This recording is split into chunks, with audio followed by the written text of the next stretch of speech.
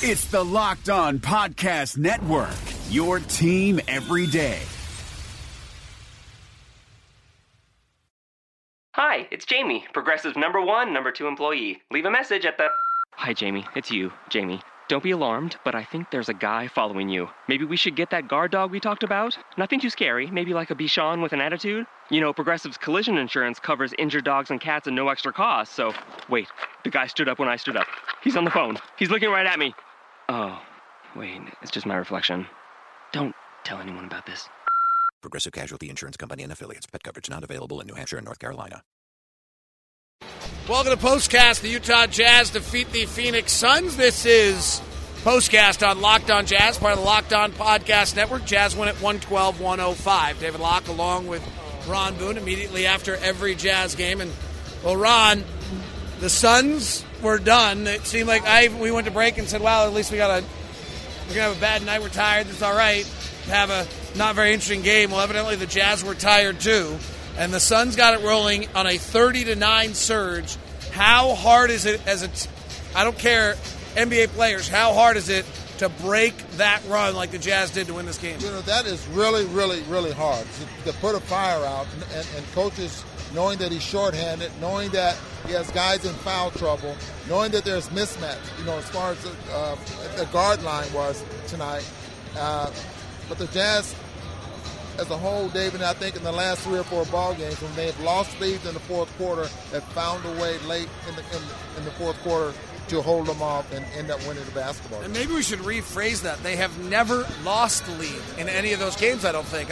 Unless Denver took the lead briefly, I don't think so. I don't think Denver, LA, or Phoenix ever took the lead. Phoenix tied it, but the Jazz have let mammoth leads disappear, but they never lost the lead, which at least always feels like, I don't know any data that makes this true, but it always feels like once somebody gets over the top of the mountain, they're just cruising and you never catch them. You know, and I think Quinn Snyder, the coaching staff, is probably going to take a real good look at that and just wonder, you know, what's happening here and how are we losing the lead? Is it the combination of players I have out there on the floor? Is it the plays we have that are called? Is it our defense?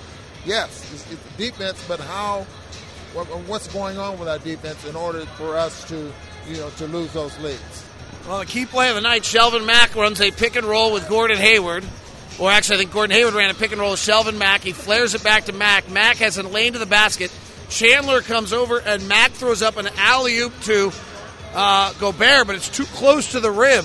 So Rudy grabs it with his back to the basket, catches it, and dunks it on a reverse jam. You know, we've seen him do that before, but I think what was more impressive is the fact that there was 2 7-footers sandwiched. Rudy was sandwiched between 2 7-footers. The pass was just a terrific pass. It was at the rim, but Bender, a 7'1" player, was on the back of Rudy, and Rudy just made a great catch and dunks the basketball. And that was probably the biggest play of the night. Overall, the Jazz is another offensive great game, defensive poor game. They've become an offensive juggernaut here against bad defensive teams. This is not going to work, though, against good defensive teams. Yeah, and I'm sure the coaching staff is really worried about that. This team, and we know how hard Quinn Snyder's worked on defense, positioning defense, pick-up points, building a wall. I mean, all of these acronyms or these names they have for what they want to do out there on the floor defensively, they're just not getting it done right now. And you know, we knew the Jazz could score, and that's what they're relying on right now. And Quinn Snyder, I'm sure, is not happy with that. Jazz could be on an 8-game win streak if they'd kind of figured out that end of that Miami game a little bit better. But it's with Golden State coming in on Tuesday. The thing that's obvious, though, Ron, is as deep as this team is, and they win this game because of their depth, but when you're without Hill and you're without Hood, they can't stop any penetration in the basket. Well, and then you don't have an answer with, like Hood. He just comes up with big plays. George Hill, who is so much under control, and he's just a smart point guard out there on the floor, not taking anything away from Shelvin or Dante, but they're not George Hill, and George Hill is a very good player. I'm just happy right now with the injuries that the Jazz have, and hopefully these injuries, these players will come back. But they've been able to to hold their own. They're still with now 14-9. Is that right? Yes.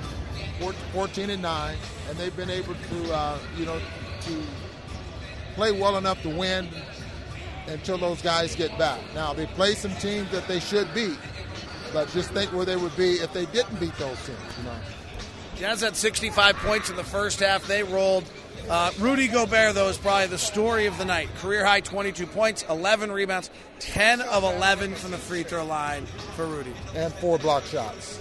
He just had one heck of a basketball game. And he's doing it every night, Ron. He's on a mission. I think there's some goals he's set for himself, which is good. And sometimes it's good to keep those goals to yourself, and you just keep building, keep striving in order to get to make it happen. But I'm sure that he's trying to prove a point because we didn't see him as aggressive going to the offensive glass and things like that anytime last year. This year, he's an entirely different player. Let me jump in on how important that is. He just gave him $100 million, and his energy and intensity level increased. Well, what a great point. Money talks, doesn't it? But a lot of guys, money talks and they get quiet. Right? I mean, he's guaranteed that he plays like crap for the rest of the year. He's guaranteed $100 million. Yeah, and that's, you like to see that when guys get the money, then they respond and show the fans and the rest of us, I'm worthy of what I just got. Now, he's only 24, and he works very hard. We watch him work. I mean, he's trying to get better. Every night he's trying to get better. He wants to be one of the elite in the league. He hit a 10-foot jumper tonight for the first time in his NBA career. Ron, we talked about it last night. I'll bring it up again to wrap this up. It's just the level of consistency the Jazz are getting out of guys. Gordon Hayward tonight, I don't know the final number, whether it was 28 points, 5 rebounds, 4 assists, 3 steals. Frankly, Boris, 13 points, 4 rebounds, 6 assists. That's a great. The veterans, Joe Johnson and Boris Diaw, combined for 26 points, 6 rebounds, and 8 assists tonight between the two of them. That's what you need out of the bench, out of those guys. Well, anytime you have a bench that's a threat, I mean, they can hold their own. They can go in the basketball game and give the starters a rest and not lose anything. I mean, that's a sign of a very good basketball team.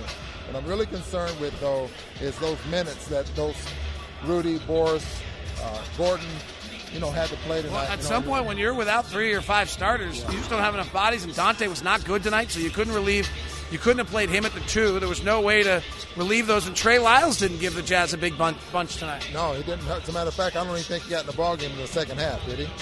I think briefly, but it was not a distinguishable stint. He played 8 minutes in the first half, 13 and 5 in the second, but maybe not. Well, he went zip tonight. He got the goose egg all the way across and not score, and so there was something that Quinn Snyder was upset with him, that he did not get back in the basketball game. But hopefully, and with the Golden State Warriors coming in, now that's the team that you need to make sure that everyone's on the same page, and so you would need a practice to do that. But with guys playing the amount of minutes that they have, I would imagine that they'll just shoot tomorrow, and they'll just go over defensive things that they would like to do against the Golden State Warriors, and not so much running and all this kind of stuff, just so they can be fresh and healthy for the next game. Thursday night will be fun, and Saturday night, Sacramento's in town, Oklahoma City after that. The Utah Jazz and the Golden State Warriors Thursday, Sacramento on Saturday. Final score tonight, Utah 112, Suns 105. On behalf of Ron Boone, I'm David Locke. This has been POSTCAST on Locked On Jazz, part of the Locked On Podcast Network. Not that I complain about.